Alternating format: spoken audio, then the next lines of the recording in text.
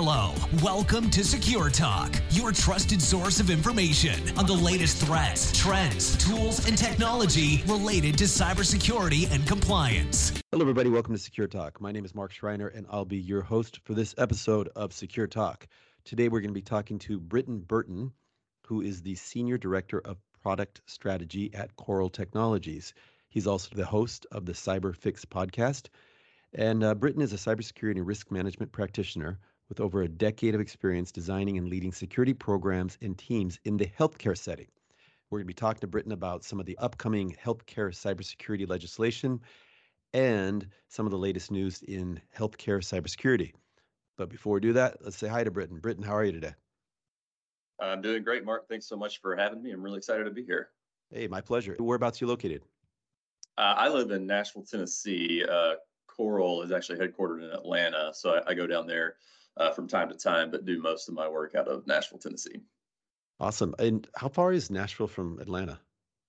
It's about a 4-hour drive or 4 hours airport, if you include flight time and security and all that stuff. So one way or the other, it takes about 4 hours to get there. So do you prefer the drive or the flight? I have gotten to where I prefer the flight because I can at least kind of be more passively involved in travel. And if you have any listeners that live in this part of the country and ever have to drive through Chattanooga, it is a crapshoot how that's going to go. And so if I can avoid that interchange there in Chattanooga in a car, I'm absolutely going to. It's funny because I'm in the Seattle area, and I have, 4 or 5 times a year, I have something going on in Portland, Oregon. Okay. And it's 179 miles. It's about 2.5 to 3 hours, depending on traffic, getting through a couple different cities. But some people prefer to fly. And for me, like 2.5 to 3 hours, that's kind of a push because when you're going to fly, by the time you get to the airport, you got to get there early, you got to check in. And then when you arrive in Portland, you need to, you have to have some kind of transportation. So I prefer the drive. But I hear you in terms of, when you're driving, you can't be doing other things, and it takes some time and energy. I typically listen to podcasts or audiobook or something. But if it was much longer, I'd be with you. I'd be on the plane. Yeah. It's also Atlanta traffic is legendarily difficult. So, what should be a 4-hour drive between Chattanooga and Atlanta can become a 6-hour. Right. What city has good traffic these days? Yeah, that's true. That's a fair point. Yeah. Hey, so, it's interesting because we talk to so many different people, so many different areas of cybersecurity, and healthcare is one of those industries where security, data protection are both incredibly important. And I'm curious about any new legislation that you see on the horizon related to cybersecurity in the healthcare industry. Yeah, I mean that's the loaded topic du jour right now for anyone in healthcare cyber. It feels pretty imminent that something is coming.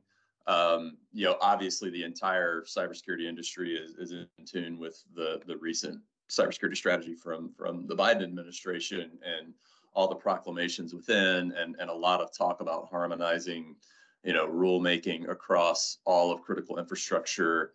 We know it'll be a while until any of that is turned into law, but that was sort of the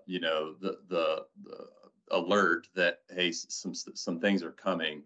But even before that, I talked on my podcast a lot over the past 6 months about it just really feels like if you're reading the tea leaves that something is coming either for healthcare or critical infrastructure as a whole.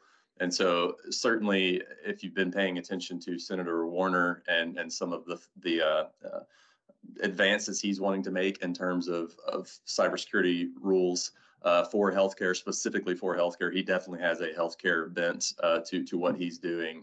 He released a white paper in, I want to say it was November now, make it my timing a little cross, but believe it was November, just outlining like basically HIPAA's kind of dated at this point. We need to consider an update. We need to consider continual updates of HIPAA. We need to consider things like incentivizing, health systems towards compliance with whatever updated cybersecurity rule exists, because the voluntary approach, and even in some cases with HIPAA, the mandated approach just isn't working. There can be so many cash-strapped systems that need incentives or need a boost basically to improve their cybersecurity posture. We've got to consider things like that. I talk a lot, I'm sure you've covered it some too, the CISA cyber performance goals. That just feels to me like the beginnings of what will become federally mandated. Again, it may be all critical infrastructure and not just healthcare, but federally mandated as like this is the minimum requirement. This is how you can prove you're at least doing something, where if you do get popped, if you do get breached, that you're not going to be held to the same level of account as if you can't prove you're doing these things. There's another one within healthcare that's called HICP or HICCUP, depending on how you pronounce it. It's HICP, and it's kind of a core set of critical controls that just recently was named by Office of Civil Rights as a recognized security practice, meaning if you can prove that you've met these kind of baseline set of controls appropriate to your size of healthcare system, that you will basically be eligible essentially for reduced penalties or even early termination of an audit. And so it's just there's more kind of momentum to like coalescing around standards, I guess, is the way I would describe it, than I have ever seen in my history in healthcare cyber, to where it feels like something is coming. I have listened to some lawyer types who would be better in tune and better positioned to really talk through the lawmaking aspect of it than I, that have said that HIPAA overhaul probably isn't coming this year, but that it's definitely coming. It's just kind of a matter of when. So I don't know, you look through all that and it feels like the HIPAA compliance of the past, 20 years or however long it's now been is probably nearing the end of its runway. And whether it's critical infrastructure as a whole has this new set of rules to abide by, or it is something more tailored to healthcare, like if Senator Warner, for example, keeps pushing and kind of gets out in front of the critical infrastructure stuff coming from the National Cybersecurity Strategy.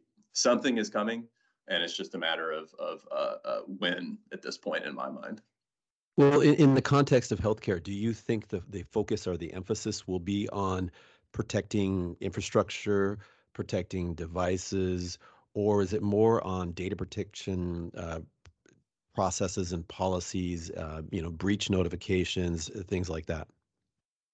Yeah, it's a little bit of all the above. It's interesting, if you look at these CISA CPGs or HICP, I always kind of tie them together. They don't cover the exact same set of controls or of safeguard obligations, but there definitely is some alignment, and they're both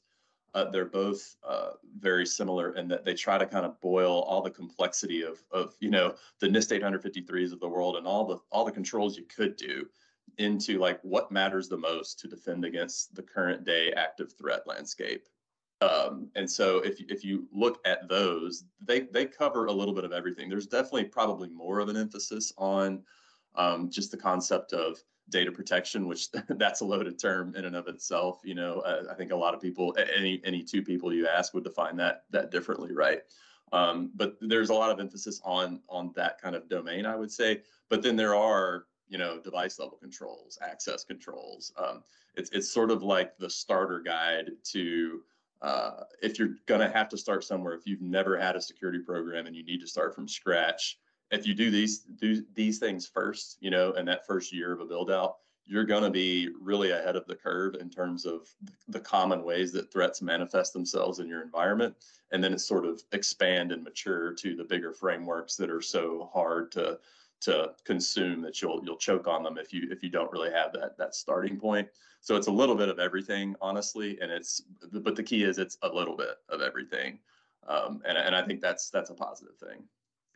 A lot of times legislation is in reaction to the current event situation. So if we see some kind of threat or some large incident in whatever realm, then our government will react and say, hey, we need to create protections or policies that will, minimize the downside of these events.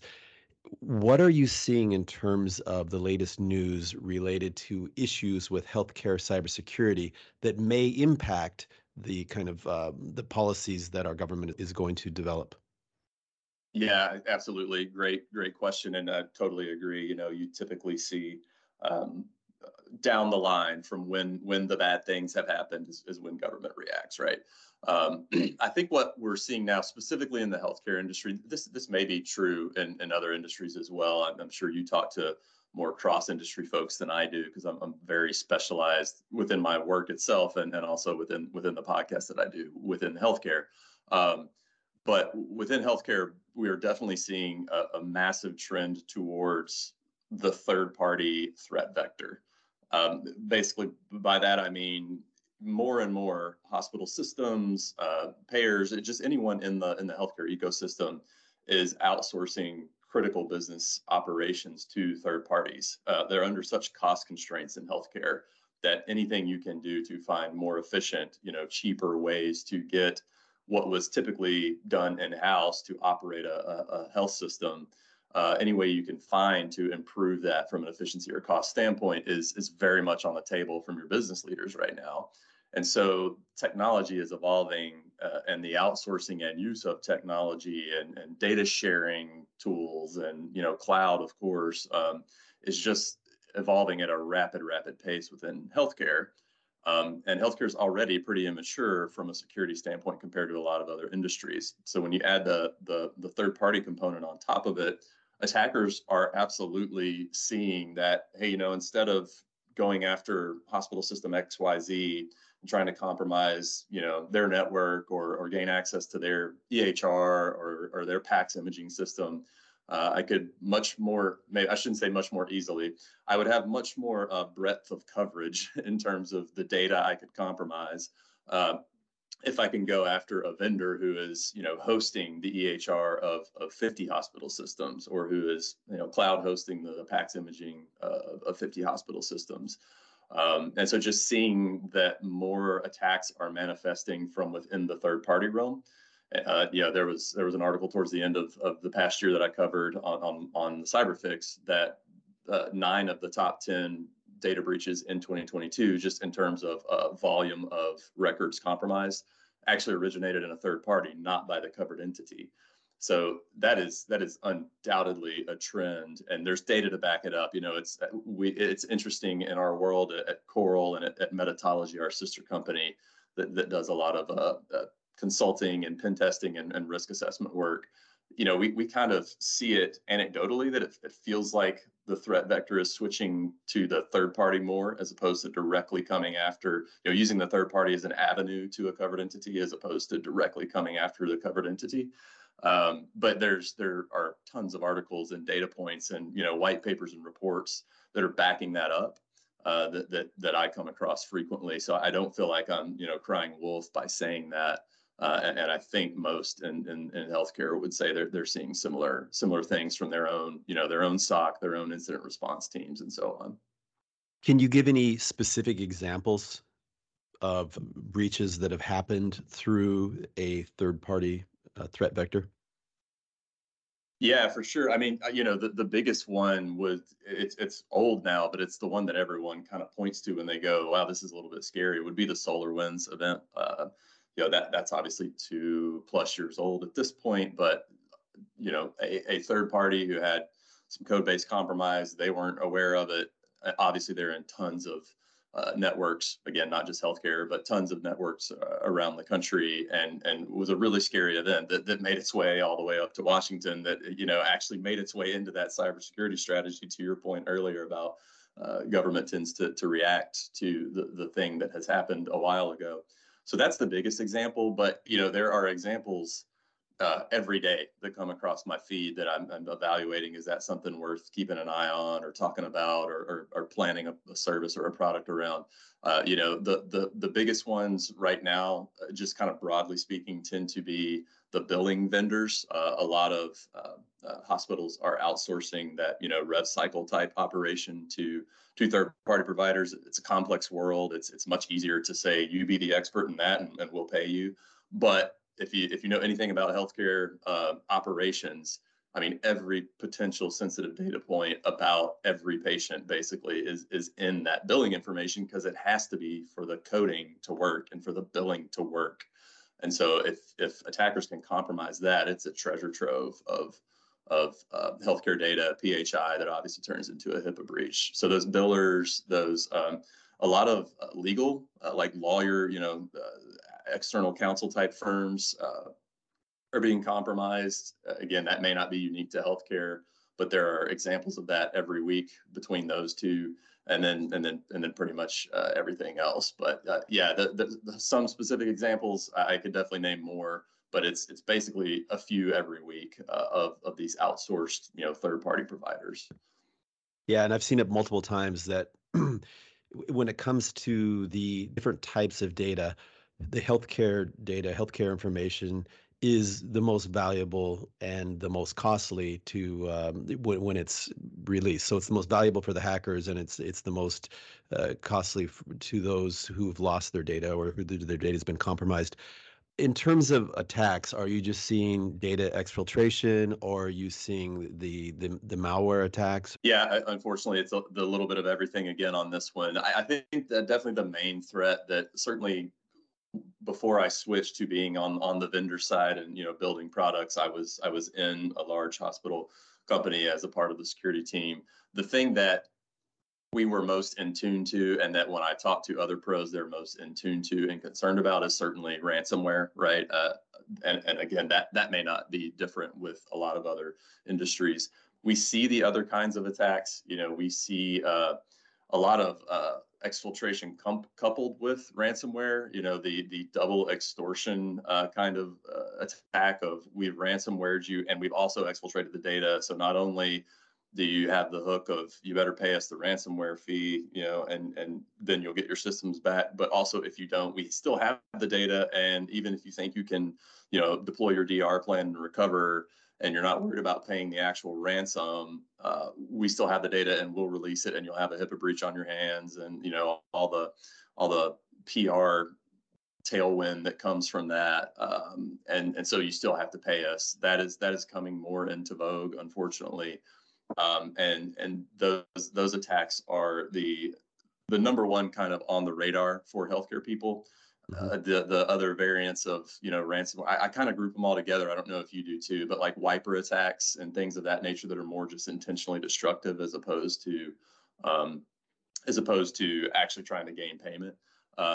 Anything that basically reduces your operational capacity, healthcare is just highly concerned with and in tune with, because more so than probably any industry, the uptime, the ability to be operational and to not have to go on diversion is just the most important thing to healthcare people. So, definitely other kinds of attacks are manifesting. Business email compromise is a huge one in healthcare, just like in every other industry. It's a difficult one to combat. There can be a lot of money that exchanges hands with it. All of the stuff tends to hit healthcare just like most industries, but the ransomware and kind of operational destructive attacks are the most prominent and also the most concerning to defenders in healthcare, because of that bent towards, we absolutely have to be up 24/7, 365. And if you'll allow me, one thing I want to say there is I always get nervous about healthcare security people who go down the whole human life aspect of operational uptime in healthcare. That is, of course, important. We never want to do anything that would lead to harm of a patient, but I think that can be overused and overblown a little bit. And that's a card you can't play too often, because you'll be kicked out of a lot of rooms if you're talking to surgeons and people who actually deal with human life-saving procedures every single day. So it is an aspect of it, but it's more than just like literal human life. Like, this device might go offline and someone could die from it. It's that they may not make their appointment in time that could prevent a diagnosis that 6 months from now makes them go through extra rounds of chemotherapy. Or, they may not make an appointment that that is really critical for the surgery they're having next week, because they've got to be imaged so that that surgeon can have those images next week. And now that surgery's delayed a few days. Like, that's the more real version of what this looks like, that I think sometimes kind of gets glossed over and sort of like, I don't know, Hollywoodized in terms of the life and death aspect of cybersecurity and healthcare. And so I always try to kind of parse that out for people who maybe aren't in the healthcare space and just hear gloom and doom, life and death, and make sure that, you know, that's communicated a little more clearly. So I appreciate you letting me have that sidebar there. But coming back to your question, ransomware, operational destructive attacks, absolutely the most that we see and the most that we're concerned about. Okay. And if we, you know, kind of drill down on that third party threat vector, what are some things that companies in the healthcare industry, what can they do to prevent attacks from third parties? Yeah, absolutely. So there's a lot. It seems like this unsolvable problem, right? Because it's you have such less control over your third parties than you do your own environment by the nature of the arrangement, right? But there are definitely things you can do. I mean, the TPRM, third party risk management, is just it's unequivocal that you have to have a program in place for that now. I think that's probably well enough known that shouldn't be news to anyone, especially, you know, the kinds of listeners you probably have who are cybersecurity pros. I think the difference there, where we sit now as opposed to where we sat 5 years ago, is, you know, 5 years ago it was about how can you assess a vendor before you contract with them, and if you do that, then great job. That's hard enough to do. Even today, that's hard enough to do. But now we're evolving to, you know, the buzz term of continuous monitoring, the ability to scale what you assess across your entire vendor population, and not just that vendor that happens to be coming up for a contract, or, you know, not just that top 5% of your most critical vendors, because you haven't been able to scale your TPRM assessment approach in previous days when you were using spreadsheets and, you know, hundreds and hundreds of control questions that you expect a vendor to answer. So having a mature TPRM approach that allows you to assess your risk posture of your entire vendor population, or at least the entire vendor population that actually has some form of access or data, or even connectivity to your network that you're, you know, that would cause you concern, to do that in near real time, in a continuous state, and not just at the time of contract. I think that's absolutely critical. The other things that I think you've got to be able to do, you know, and that's like a big programmatic approach to solving third-party risk, and is very important. There are some more just kind of like tactical things you can do. Like, are you aware of, you know, do an audit of your B2Bs that you have with people outside of your organization. At a large organization, you'd be surprised at how difficult it is to actually know what B2Bs you have, where they're connecting to, what's on the other end of them, what the rules are on them. Doing things like the mundane things that no one wants to do, of what third parties have access, or how are you credentialing them? How are you giving them usernames and passwords?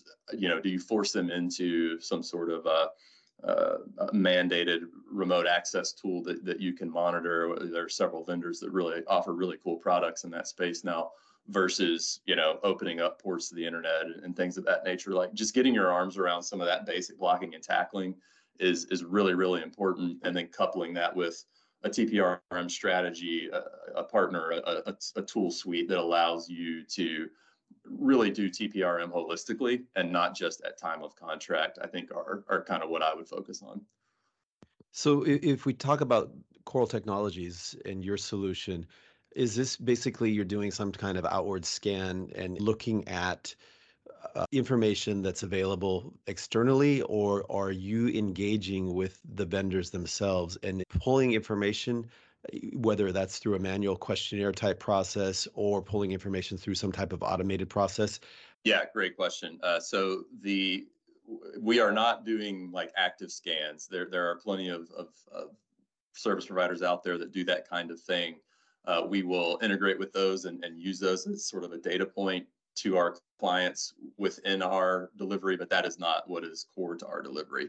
Our main offering that we are shifting to from a decade plus of doing sort of legacy traditional vendor risk assessment, we call it Coral Cleared.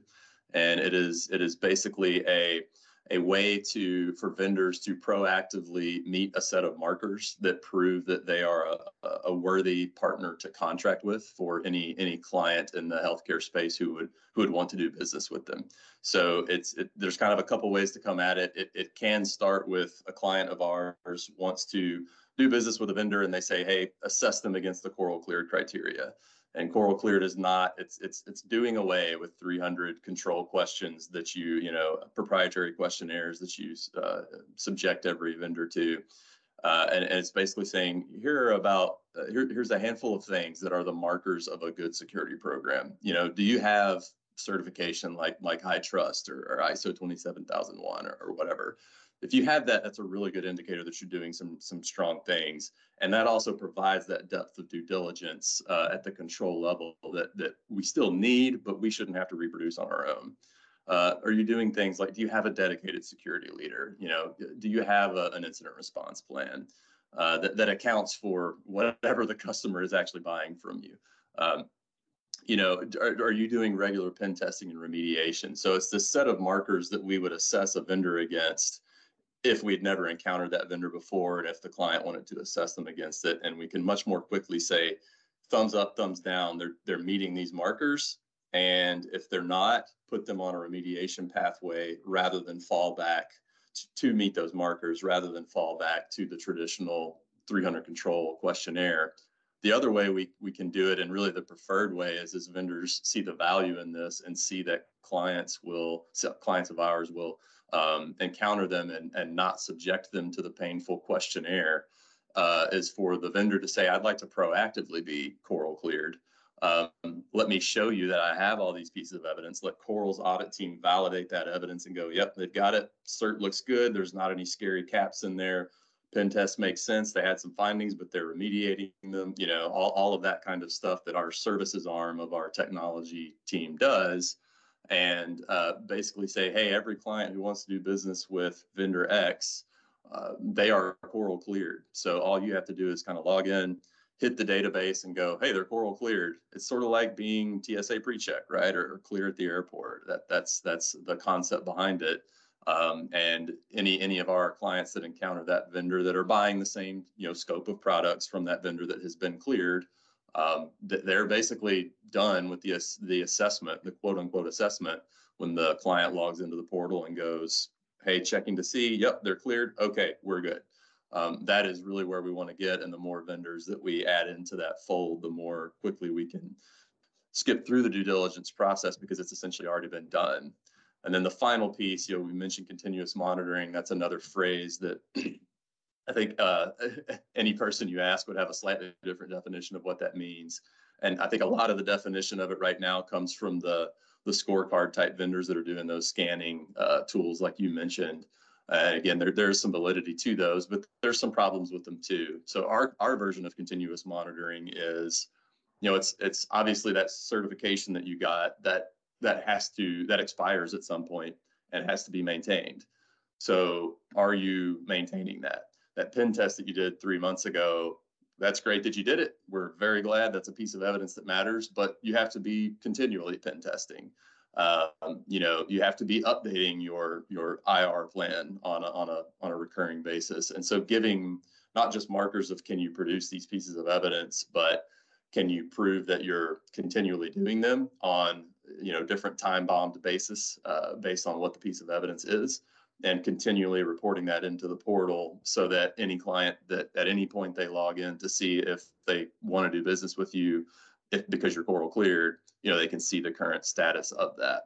And every touch point we have with a new client who wants to assess a vendor, or every touch point we have with that vendor who wants to do business with a new client, in addition to just, the magic of automation and reach outs for, hey, your SecCert's about to retire, security certification, sorry, that's an internal term. Can you upload your new one? All of that allows that form of continuous monitoring that we're after. Yeah, makes a lot of sense. And, I don't think automation is the be all and end all in every scenario. And some things, you can automate, but it's maybe too superficial. Some things do require a manual touch.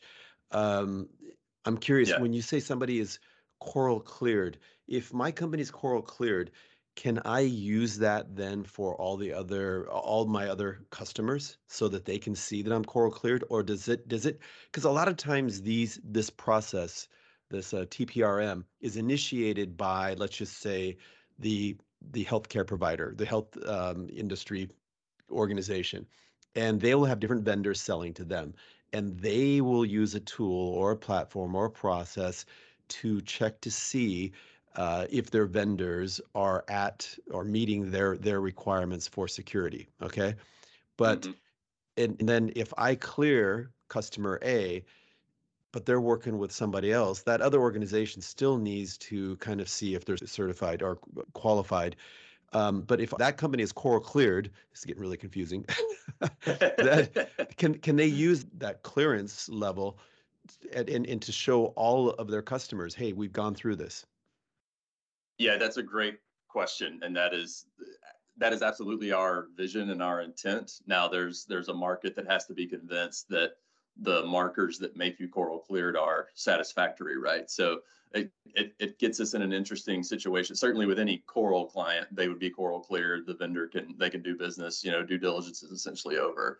Where it gets interesting is obviously they're going to encounter buyers who are not Coral clients.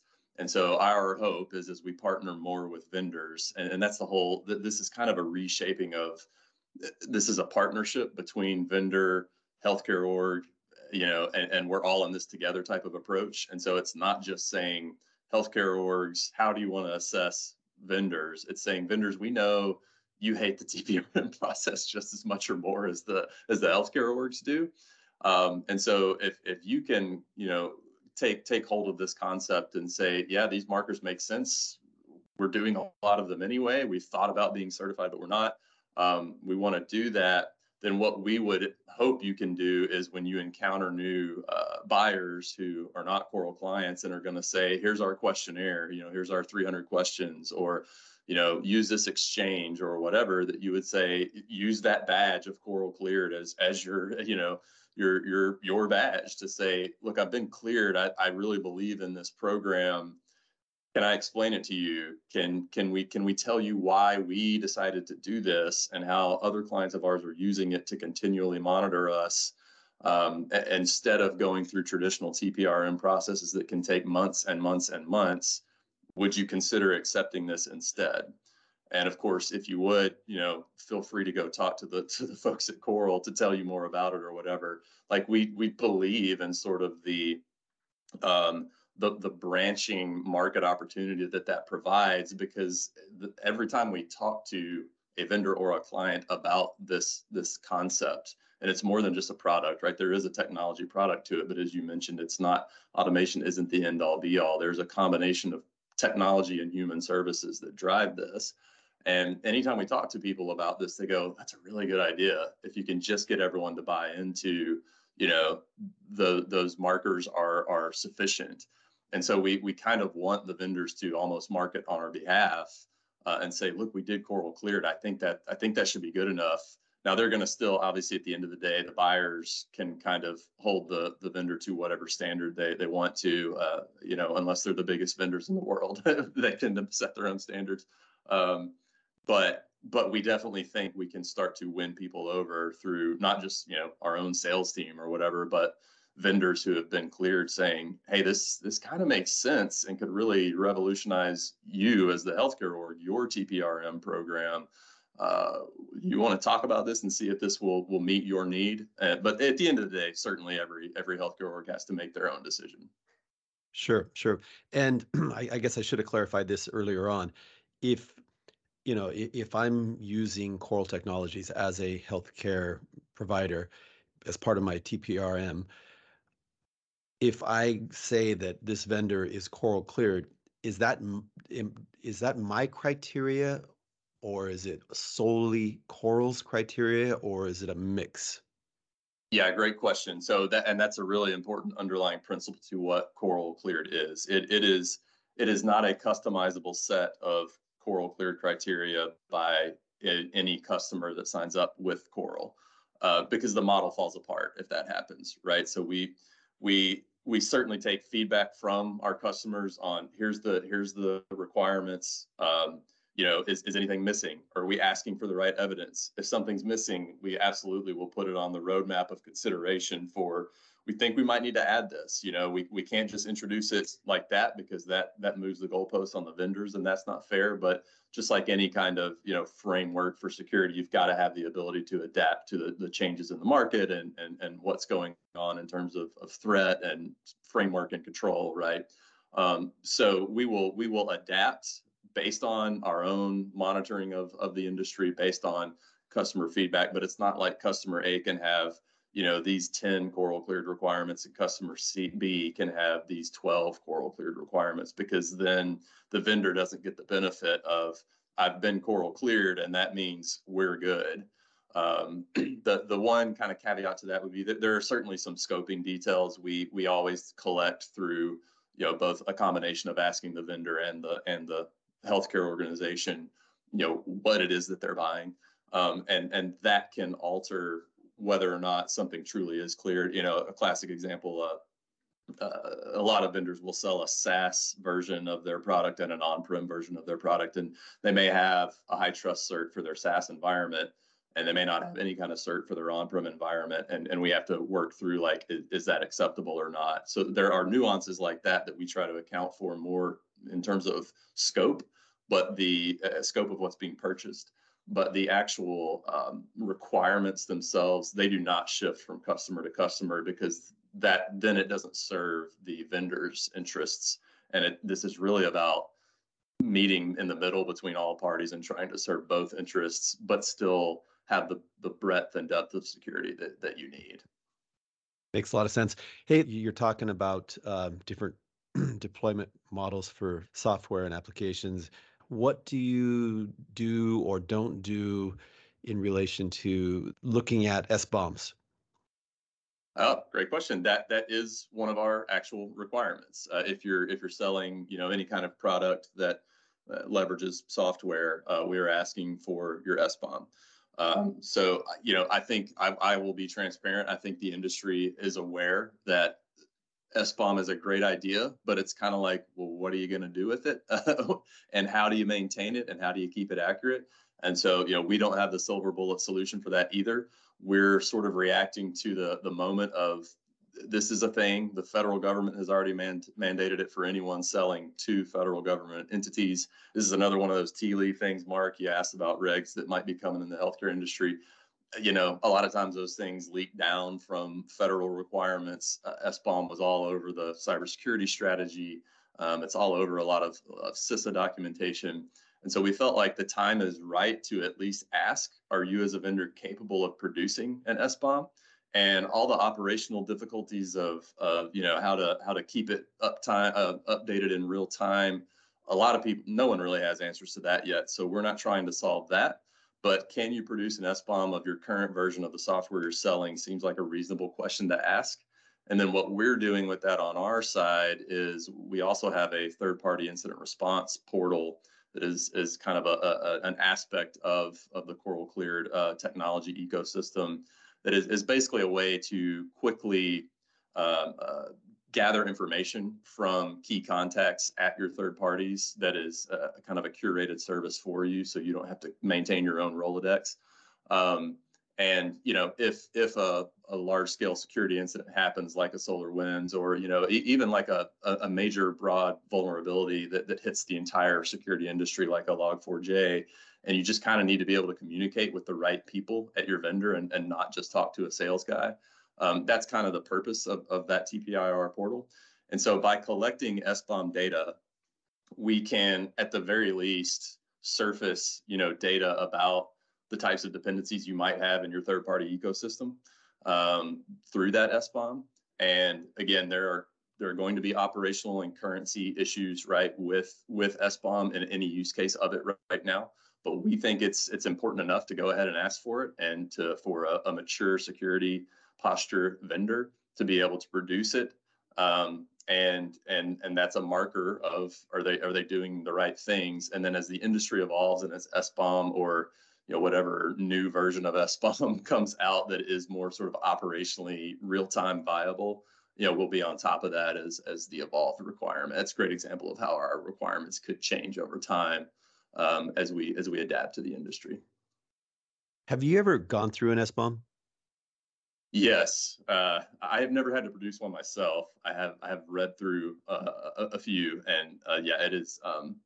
It's not the most fun. It's not what I want to do on a Saturday. I'll put it that way. No, I was just thinking as you were talking that I don't think I've ever actually gone through one, and I probably should at some point just to see what's there. I'm wondering, what you're looking for, and what are some flags in an SBOM?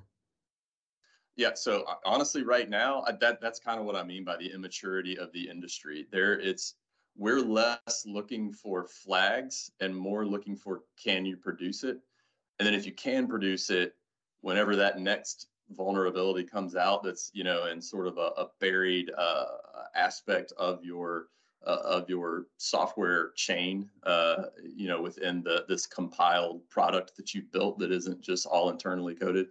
We at least have the ability to alert a client to say, hey, there may be something here where vendor XYZ is using this vulnerable product, and it's a major vulnerability that kind of has the whole industry on fire.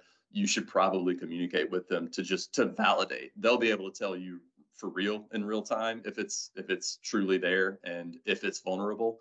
But we can at least surface the data point to you so you're aware. So we're looking at it more that, can you produce it, and can we harvest enough data to make it somewhat operationally useful, as opposed to they're not including the right code libraries, or they're using deprecated versions of whatever product. Like, we're not to that level with it yet. Might get there as we evolve, but our use case is much more, if you can show you can produce it, then that's a level of maturity that we're after, and then we can probably do something useful with the data downstream. Yeah, I mean, at some point, if you were able to catalog everything in, or all the content in all of your customers' SBOMs, and then kind of at the same time look at any known vulnerabilities or issues that or zero-day exploits, etc., and then immediately flag any of the SBOMs or the customers that related to, that would be, I think, incredibly valuable. Yeah, it would be. And what I have learned from people who are better experts in SBOM than I am is that is absolutely a use case, but we may not be there yet, because even if you find a version that you think might be vulnerable of some software package, there are so many nuances to whether or not that's truly is vulnerable that don't necessarily surface in an SBOM, that you've got to be real careful about. Back to your comment about automation, about like automating alerts or reducing a risk rating or whatever for a vendor on something like that. And so it will be interesting to see where that goes.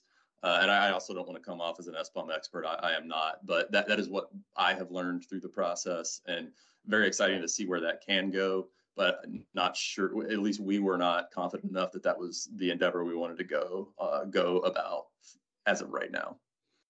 Gotcha. Hey, last question. What advice, if you just give one piece of advice for anybody in the healthcare industry in terms of cybersecurity and data protection, or staying compliant with the current regulatory landscape, what is the one thing that they should be looking at? Now, I think the easiest answer, and I'll probably always get accused of bias on this one, because the bulk of my career in the cybersecurity space has had a undercurrent of risk management, right? But I think being able to efficiently and effectively perform risk analysis and then a risk management process, it sounds like such a cliched and like generic answer, but it is still the number one finding from Office of Civil Rights when they send penalties to a breached or an investigated organization, that they're not performing risk analysis and risk management.